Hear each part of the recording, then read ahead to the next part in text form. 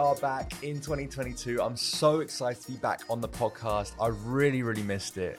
It's been an extended Christmas break and I'm so glad to be back on the podcast. It has been a while, definitely has been a while. And so many of you guys have missed the podcast as well. Like I've got so many messages from people saying when it's coming back, when is it coming back? And it's so nice, I guess, to come back on the podcast. I've been recording in the background, like, I don't know if you guys know, but I have been recording quite a lot. So we've got some amazing episodes coming out for you guys in this year and so many big plans as well. So I'm so glad that you guys have stuck around this long and waiting for me patiently to come back with a podcast. And we're off with a big episode today, to be fair. But before we jump in, I have actually launched a brand new podcast with a venture capital firm called Life Ventures. And it's called Inside the Tech Den. If you please check that out, it'll be a massive boost for the podcast because it's a recently launched one. It's very similar to what we talk about here. So please do check it out. It'll be in my description below, and please leave a 5-star written review on that podcast as well. It helps that grow massively. And it is a cool podcast. Listen to it because we talk to some really cool people. Some people who have actually been on this podcast before. So if you're like looking for a part 2, we did an episode with Stephanie Sword-Williams, which I know a lot of you guys loved.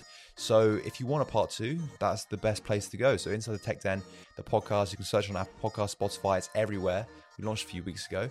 So yeah, do check it out. Leave a 5-star written review. It helps us so much. But anyway, we are back with the weekly episodes now from here on in until maybe next Christmas when we will take a break. But you have my word on that.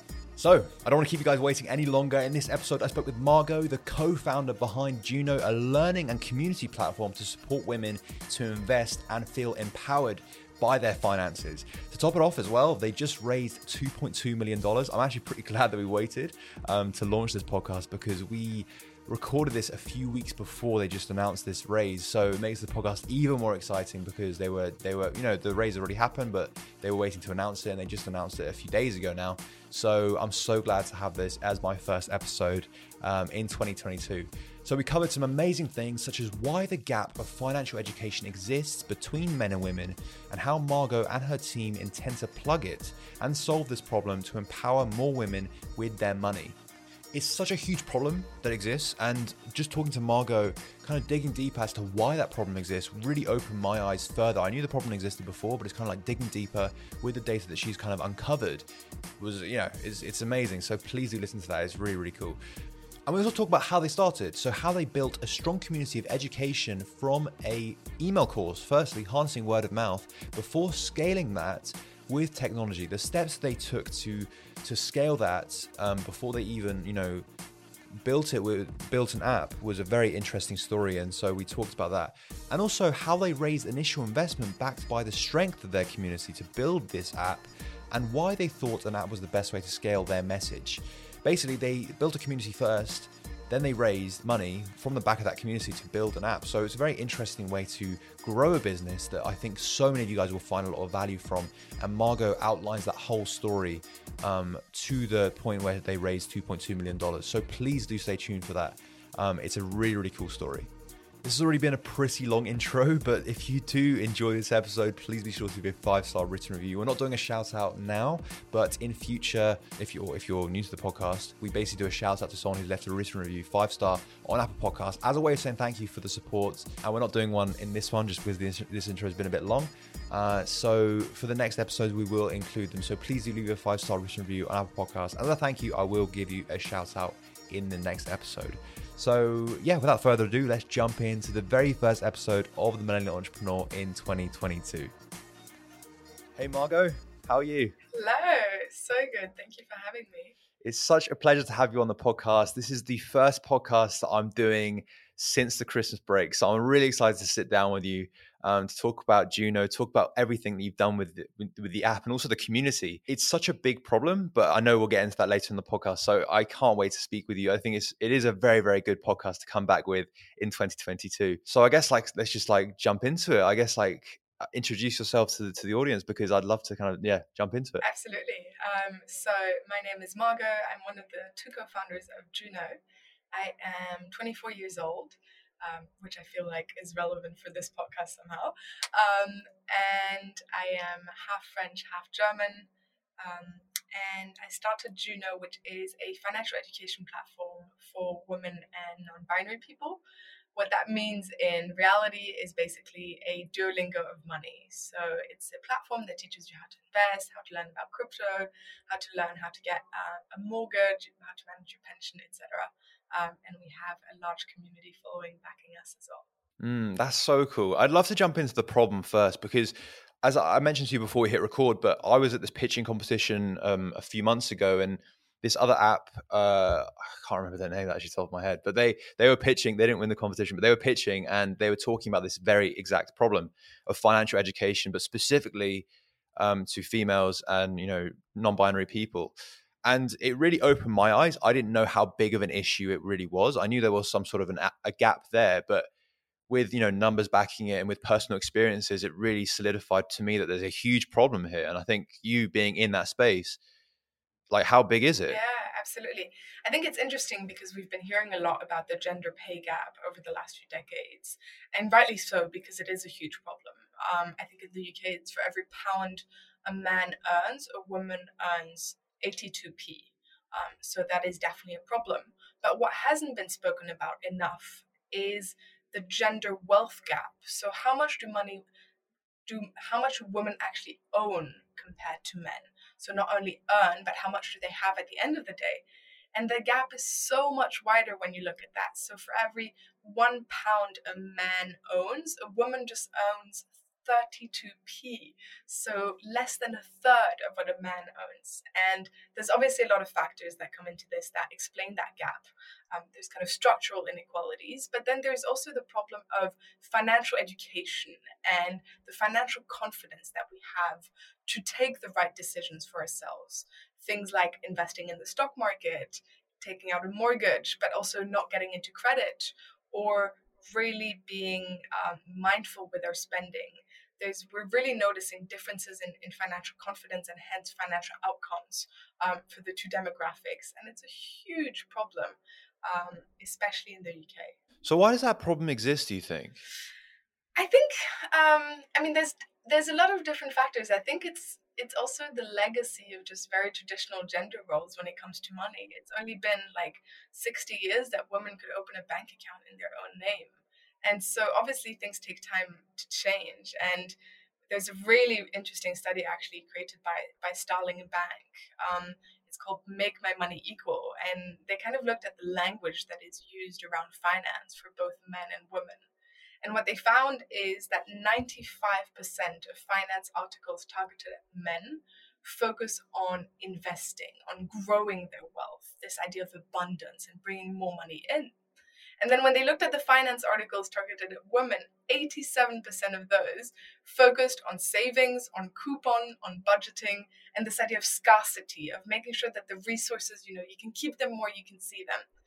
And of course, that hinders you from actually growing your wealth. And I think that messaging is still so prevalent these days that I think that plays a huge role in how we feel and how we perceive ourselves when it comes to money. This idea that I'm not good with money is something that so many of us hold, but it's actually, when have you been taught about money? When have you learned about money? If you haven't tried it, of course you're not good at it yet. It's like saying, I'm not good at yoga when you've never done a class. That makes sense. You haven't had anyone teach it to you properly. That is so interesting. So I know for a fact, obviously, that the education around investing and stuff like that doesn't exist within schools and stuff. Like, it just doesn't exist. And I've spoken about that on the podcast before, because there needs to be that education there. But I guess what I'm really interested in is, of course, the language, as you mentioned, differs because they're targeting it specifically towards men in later life. So do women basically just get left behind at that point? Yeah, I think there's this idea of you need to be careful with your money and you need to take less risk, which is something that gets kind of drummed into us from an early age. And then we say women are more risk averse, but really it's what we've been conditioned to believe from an early age. Then I think what plays another big role is that when you look at fintech overall, the reality is that most of it has been created by men based on men's experiences, because most of the fintech teams are men. And so they just don't take enough into account what women's experiences are with financial product. There's a real lack of data. And there's a really interesting book called Invisible Woman that kind of explores the data gap in different fields. And they see that, for example, in the healthcare industry, so many of the kind of healthcare trial have been done on male bodies. And Yeah, so there's huge amounts of I know missing about data that. for Yeah, women. it's crazy.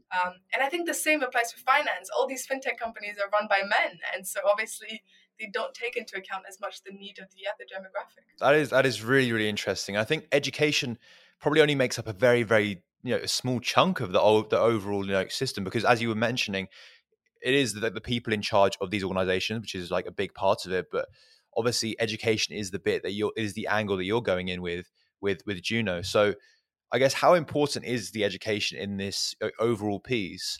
And have like I guess like is that that's why you started, right? Yeah, I mean, I think there's huge structural problem that need to change. And we see education as a way of taking the power back into our own hands and kind of increasing the rate of that change. Because if we're just going to sit around and wait until the system changes, we might still be here for a while without anything changing. And so I think the education piece and the confidence piece are tied in really closely together. Because once you feel like those words that are so jargony and that you don't understand and that you shy away from previously, once you have a grasp of what an ETF is, what an NFT is, what a fund is, then suddenly you feel like you're included in the conversation and you feel like you have agency over what's happening with your finances, because it's not this kind of black, dreadful box that you don't want to look into. And so I think that's where the role of education really lies, in making people realize that finance is not this rocket science that we've been made to believe. Even investing, even crypto, most of us can understand it if it's explained in an interesting and proper way. And that's what we're really determined to show people. No, it's 100% right. Like I'm moving into a new role, which I haven't actually announced yet, but I'm moving into a new role with this NFT marketplace platform. I'm going to be like with the head of growth there, and it's like the team is majority male, not because there are some females obviously involved, but not because like they haven't tried to find females, but a lot of them just don't touch the space. And I think it's like what you were talking about. It things that I guess they might shy away from because it is culturally seen, these sort of spaces is seen as a male thing. When in actual fact, like I know for a fact, because I know NFTs, it's not difficult. Like you can explain it easily to everyone. It's not like it can be inclusive to everyone. Anyone can get involved. It doesn't matter. I mean, a big reason why I started this very podcast is like a similar thing, right? Because a lot of females get left behind when it comes to other sort of educational podcasts that specifically speak about entrepreneurship. Like we were saying before, a lot of them give a platform to like middle-aged white men, and it's like I want to be a podcast where to show relatable stories from everyone, to show that it can be for everyone, entrepreneurship. And so I completely understand what you're trying to say. I'm just like trying to take a step back to hear, like, I guess like other people in the audience might say, I don't believe this, by the way, but I know like people might say this is like, I guess, why do you need to differentiate the language between males and females and like other genders? Because education is education at the end of the day. Why do you need to differentiate it? Yeah, I think there's a few things here. I think the reality is that women face different financial circumstances throughout their lives. So obviously the gender pay gap, but also the higher likelihood of being a sole earner, the motherhood penalty, the smaller pensions. There's a lot of things that we face that simply just by the structure that we live in are different. Um, and then I think being intentional in terms of, because it's a space that hasn't been created for us in the long run, I think a lot of us have negative experiences in feeling shamed or in feeling like we don't belong in those types of spaces. And so, what we're really interested in is creating intentionally a safe space for those that have been left out of the conversation to feel like they're part of it. I think have a huge role to play in this as well, and being allies and being part of that conversation together. I think we can all benefit from learning, absolutely. But I think for us, it's really about bridging that gender wealth gap that needs to happen. And we see financial education as a way of getting there. But I absolutely agree with your point. I think financial education overall is something that gets completely left out of schools and should absolutely be on the curriculum for everyone. We just don't feel like we can kind of solve every problem, tackle it all at once, and we feel passionate about this one. Yeah. I was really interested to see how Margot actually, fundamentally started this business, because it wasn't always an app that she wants to do. It was a community first. So I really want to jump into that. But before I do, I want to tell you something very quickly from the podcast new sponsor, Zencastr. So many of you guys actually come to me with questions about how to start a podcast. Now, I started my podcast during the pandemic. The biggest challenge for me was recording remotely while maintaining quality, because Zoom and other video chat platforms are not built for podcasting. They're built for video chats. And for podcasting, it just doesn't cut it. Zencastr's all-in-one web-based solution makes the process so quick and painless. It's the way it should be, right? And the cool thing about Zencastr, and the reason why I use it, and I have been using it since day one, this is my very, very first episode, is that they record audio and video on both sides. So there's no loss in quality, even with a poor internet connection. And that's kind of like why I use it.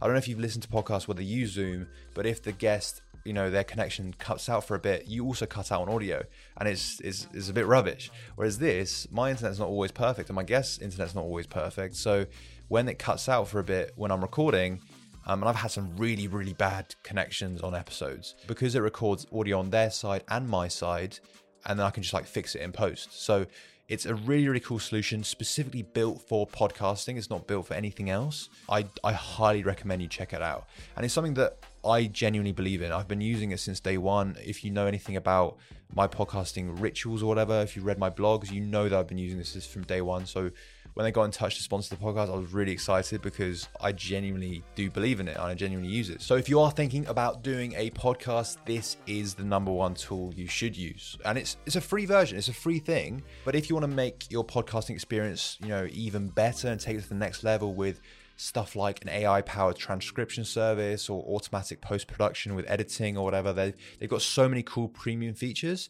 You can use my link in the description. You got 30% off your first 3 months, and the link's in the description.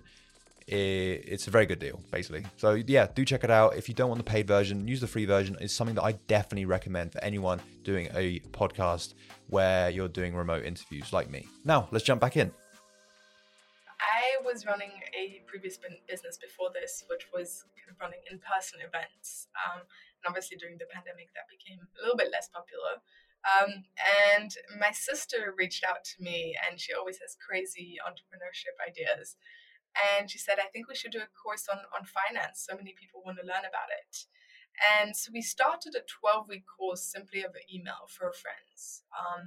We've really noticed that there were so many things people didn't know about. So we thought, let's just, send a PDF every week and see where we get to. And within a couple of days, we had about 500 people signed up. And it just was kind of spreading around through word of mouth. And we realized there was a huge appetite for this older sister kind of financial advice, which isn't a bank sponsoring it, or which isn't a sales pitch for a sort of product. Purely in your own best interest, here's the information you need to know. And so after this 12 weeks course, the results we saw were remarkable in terms of actually taking action. We saw so many people making their first investment, getting out of debt, building their emergency fund. Someone left a financially abusive relationship. It was just amazing how that 12-week course really had a big impact. And then we thought of ways we can optimize the learning experience, because EdTech is such a booming field at the moment, and there's so many different platforms that spend all their focus on the user experience and making the learning experience as engaging and as accountable as possible. And so we thought, let's take those learnings and see what we can do with finance. And that's how the app kind of got started. That's amazing. We'll go on to the app in a second, but what I'm really interested in is, well, firstly, building a community is I'd say probably the hardest thing about growing a startup, right? You can build amazing products, you can build all of that stuff, but building an actual community that loves what you're doing, that's fundamentally really, really tricky. And obviously that's why a lot of startups fail, right? But you built that the email course, but it got to 500 users. How did that happen? I'd say a few things. I think we're incredibly mission driven, and that resonates. I think the timing is right. There's a big appetite for it, especially during the pandemic. The whole GameStop thing was happening. No one really had any idea what that meant, and so we kind of slipped in right at the good moment. But then back to your previous point about making it only for women and non-binary people, I think by being very focused in terms of who this is for, it meant that yes, we don't appeal to everyone, but the people that we do appeal to tend to resonate quite strongly with our mission. And so it happened quite naturally, I would say. I mean, those 500 people, we shared a type form around on our social media, and then it just ended up being shared around into other networks, etc. So word of mouth kind of carried that, and I think it's something we found so far. We now have 10,000 users on the app, and it's all been word of mouth and organic reach. So I think the mission-driven nature is really just what gets people going. I guess like how do you I know word of mouth can be incredibly powerful, and it's like we've grown a lot from word of mouth as well, but I'd love to know how you can kind of optimize word of mouth. That's kind of like what I'm going through at the moment is like I know word of mouth exists, I know it delivers results for us. How do we do more? How do we get like more results out of word of mouth because it's so effective? It's tricky because it's not like a controllable channel. You can't like increase spend and then see the results coming out directly. I think a few things we've thought about is how do we make people want to share about this? How do we get them to feel interested in it? And I think for us, a big role in that is we're not a company. We're not positioning ourselves as like the face of this brand, but we're just initially two sisters who are passionate about changing a problem in the world. And we need the help of others to get there. And I think appealing to that and really showing the ups and downs and the struggles and asking for that help directly as well has really, I think, supported us in people spreading the word, because it's not like this tech startup that you don't really know what's behind it. It's like, oh wait, I want to be part of this. I want to help because I believe in this mission too. And so I think what I would encourage any person starting a brand as well is be the face behind it, be the real person behind it, and people get much more attached to emotions and to people rather than to brands. And I think that helps a lot, to build that relationship directly with your community. No, it is a really, really cool point that you make there. And it reminded me of this kind of like segment of a book that I read. It's like kind of shifting my whole perspective on startups before, because I know a lot of people when they start something, they kind of think that their startup's kind of like the hero in the story of like everyone, better go to them. But it's kind of like in actual fact, if you shift your focus, your user is the hero and you're actually the tool or the friendly person or, company that helps them get to that goal that they want to go to. And it's when you actually change your focus in that way, it really changes the way that you run a startup. And it's kind of like changed the way that I'm running Wing as well at the moment. And it's really cool that you're saying like that's the way that you went into it from the beginning, and that's how word of mouth, I guess, has been optimized. It's kind of like, you know what, we can like, because everyone else feels really involved in your journey, right? I don't really understand startups, especially small ones that don't show founders' faces and stuff like that. They're really missing a trick, right? Because if you're trying to build a community and you don't actually show your faces, it's like they can't disassociate. They can't associate a company with an actual founder, and they can't. I feel like people can't get behind it as much. For sure. And everyone loves those stories. I mean, if I think about my friends who are entrepreneurs, I do anything to help them because I'm like, you can see the passion in their eyes, and no matter if I don't even believe in their mission, I'll be there supporting them. And I think that really is infectious. So yeah, So if you combine that with like a good mission, a good sort of good value that you're bringing to that user or customer, then yeah, I guess word of mouth can be massively optimized, right? And that's kind of like what you found. So when you were saying word of mouth, was it literally just people sharing the type form, or was it when you were saying those emails, then people would share the emails with their friends? yeah. So initially it was the type form, and then we quickly created a Slack channel, Mm. where people could kind of add each other to it, and then the app obviously now, is easy to share as well. So you got to the point, like how big did that original community get before you started the app? So we raised a pre-seed round of funding very quickly after those 12 weeks. The 12 weeks hadn't really finished, when we finished the pre-seed. So we didn't raise a huge amount. We raised 230,000 pounds then, which gave us the resources to build the app, because both me and my co-founder, my sister, are non-technical. So there was no way we were going to build the app ourselves. And so that pre-seed really supported the next phase. Wait, let's talk about that for a sec. We might run out of time, but I'm not sure. I think this is really interesting though. So for anyone that's like wanting to raise money, I'm kind of going through it at the moment with Wing. It's like you managed to raise some money, like 230,000. You said that's like pretty substantial in that moment of time, just based on that initial community that you built from that email list. Yeah, it was a deck. I'd learned a bit of Figma, so I designed a prototype on Figma, which looking back is just the most horrendous thing you've ever seen. But we had a prototype of the app. Um, and we had the appetite of that initial community. And I think with our drivenness, I think that's how you say it. Yeah, I think that made quite a strong case. So you built a pitch deck, and obviously you built like a Figma prototype of how the app would look like. And you didn't say how big the community was back then. It was probably like a couple thousand, something like that. Something like that. Not even. It was like maybe 1,500. That's crazy. And then you went to some angel investors and you wanted to get funding to build something to basically grow this community even more, but on an app. Yeah, exactly. So we quickly realized that, yeah, as I said, the learning experience would be 10 times better if we can really bring it in app. And we had a lot of references of what kind of models we wanted to build. I think FinTalk has exploded over the last few years as well, and a few months specifically. So really taking in the models of video learning, bite-sized learning, and bringing that into our own app. And that happened pretty quickly. We completed it with friends and family.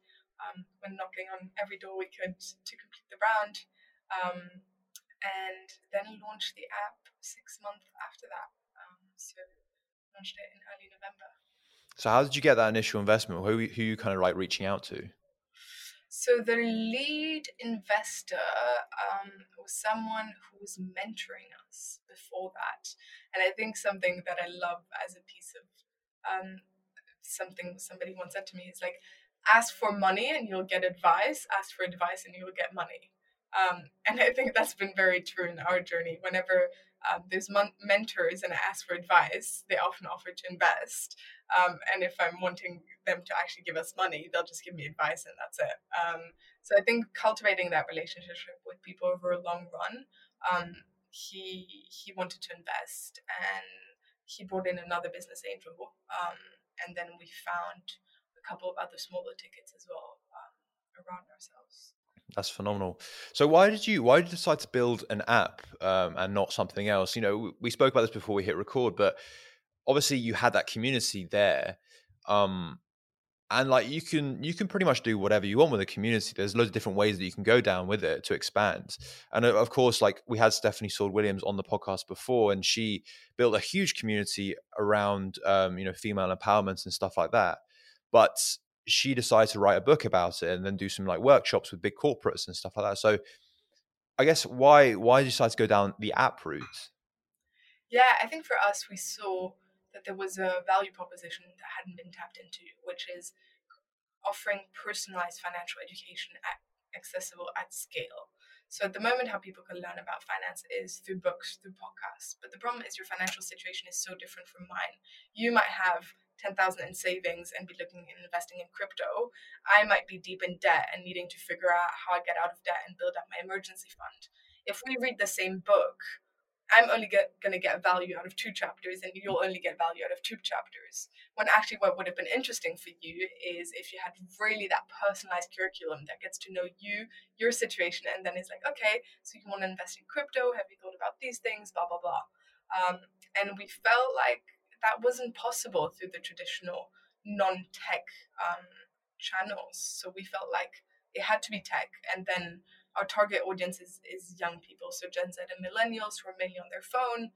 We also wanted the learning experience to be kind of quick and engaging and snappy, and so we very quickly decided on an app rather than a web platform. Yeah, makes a lot of sense. So I guess like with that money you built the app, I guess you must have outsourced it to a company, something like that, when you built the app more practically. No, so we hired a UX Or you designer. hired, okay, yeah, Yeah, cool. yeah. Okay, so you hired someone, you built it, and then I guess when you launched, I guess, how did you launch firstly, and then how has it kind of grown organically to, I think you said 10,000 users, right? So Yeah. yeah, I guess, like, how's that all happened? God, it's been a bit of a whirlwind the last few months, I must say. So we've been cultivating the community before launch in our Slack, and we had about like 600 people in the Slack channel before the launch. So not huge, cultivating the kind of Instagram audience, etc. We had a mailing list of about 1,200 people. And we'd set ourselves the goal of having 1,000 users within the first month of the app launching. And then, luckily enough, we got some great press coverage. We got like a headline in Sifted about what we're doing and loads of other press. And we reached 1,000 users within like 22 hours. Oh my What the gosh. fuck? How is this possible? And then it just kept growing. And people are loving it and referring the app. The App Store put us on like the trending apps for quite a while, which again drove a lot of downloads. We got heaps more press. Yeah, it's been pretty wild. I think Wow. we kind of tapped into a real nugget of appetite there. Yeah. So that, like, all that press coverage as well, like, did you reach out to them? Like, how did you get that? I think we got that piece of advice early on saying it's so worth investing in press. And I would say 100%. So we got a PR advisor very early. She was part of the founding team of Starling Bank, the director of a PR agency. She's incredible. And so she's been mentoring us for months now. We had no idea how PR works. And then we hired a PR freelance person 1 day a week who jumped in and just covered and sent out a lot of different press releases. And it's been the best possible investment we've ever made, because then we just raised a seed round off the back of that press. And yeah, it was just exactly what we needed at that time. I guess, how valuable is press for, like, I guess, in terms of, I guess, numbers, like, how valuable has it been? I think it's difficult to put a real count on it, because you don't get, like, we didn't have a specific tracking link or anything like that. But obviously, Sifted is huge with VCs, and so it meant that we basically had an inbox full of inbounds from VCs who were interested in investing in Juno. And so, I mean, it was pretty valuable. Yeah, it was great. But the thing is, it's hard to predict. Again, like, it's not a that's we say a lot to our friends as well. It's not a given. It's not because you have a PR person that they'll nail and be able to get you a spot in a great magazine or anything. So I think we just got lucky.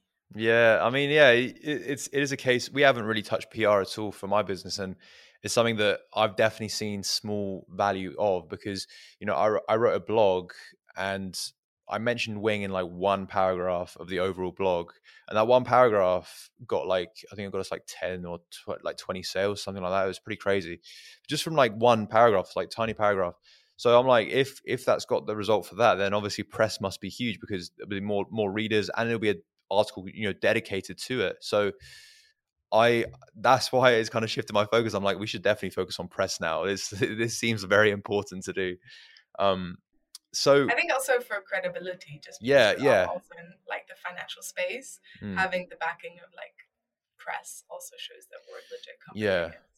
Yeah, that's another thing that I wanted to focus on because of press. It's not just in terms of sales, but also if you go to an investor who's like, "Oh, I've been featured in Sifted," it provides a lot of credibility, and also for people that wouldn't have downloaded your app before, now they see you on Sifted. It's like that element of trust, isn't it? So yeah, 100% agree with you. I guess, what is next for Juno? Now that you've got 10,000 users onto the platform, what's the kind of like next step? Absolutely. So we are rolling out a lot more content. We really launched with like a baby MVP, given what we're wanting to build. So at the moment, there's very minimal content on the app, and we're launching the investing module this month. We're launching the crypto module, all the cool modules. Launching the community and app as well. So really rolling out that side of things, and we're really aiming to become the financial hub for women and non-binary people, and then in the future integrating with financial providers as well. So you can do both the learning and the tracking and the doing within the app. That's very cool. So that's what's next. That's so cool. Yeah, that sounds amazing. I know a lot of people on this podcast would love to, check out Juno, like stay in touch with you. I guess like how's the best way for them to stay up? Because given that we should probably wrap up the podcast now, I guess how's the best way for them to stay in touch with you? You can find Juno on the App Store. It's still free for a couple of weeks. It's called Your Juno. And then we're on Instagram at Your Juno. You can find me on LinkedIn, Margot de Broglie. Yeah, that's pretty much it. Okay, sweet. Thank you so much, Margot, for coming on the podcast again. The first episode of 2022. And I can't wait to see what Juno does this year. I think it's going to be a big year, given what you said. And also, I know a lot of people are interested. So I can't wait. Thank you again so much. And I'm sure we'll speak soon. Thanks again. Thank you so much. Thank you so much for listening to this episode of The Millennial Entrepreneur, the first one of 2022. I'm so excited to come with this one. As you guys seen, it's an amazing episode and I hope you did enjoy it. If you did, please be sure to leave a 5-star written review on Apple Podcasts because it helps out the podcast so much. Don't forget as well to check out the Inside the Tech Den podcast. The link will be in my description. Before we head off, I want to tell you quickly about the podcast new sponsor, VinoVest. This is not financial advice, and please do not take my advice, but as someone that invests a lot into a lot of different things and wants to diversify, I'm constantly looking for new opportunities. I recently stumbled across VinoVest, and they've recently sponsored the podcast.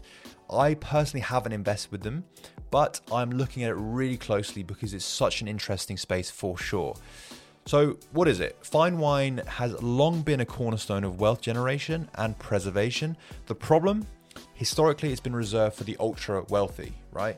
And the people that know a lot about wine.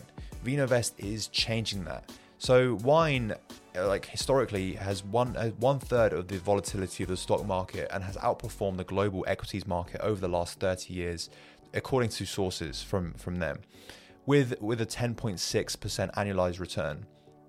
Now, I personally don't know anything about wine. If you know anything about me, I don't really drink that much. I don't drink at all, to be fair. But I'm always looking for new investments. And VinoVest really stood out to me because it makes it so easy to acquire new investments, equipped with a team of world-class sommeliers who evaluate wine and determine which ones would gain value over time. You actually own the wines in your portfolio outright. So if you are a drinker, unlike me, you can actually buy them, sell them, drink them whenever you want. So if you are actually interested in checking them out and it's something that you would be interested in, then please go to my link, zen.ai /millennial entrepreneur to receive 2 months of fee-free investing. Again, this is not financial advice. You may lose your money. Your capital is definitely at risk. But if you want to play around with it, please do use my link because it will help you out. It is in the description as well. So without further ado, thank you again for listening to the podcast, and I will catch you in the next episode.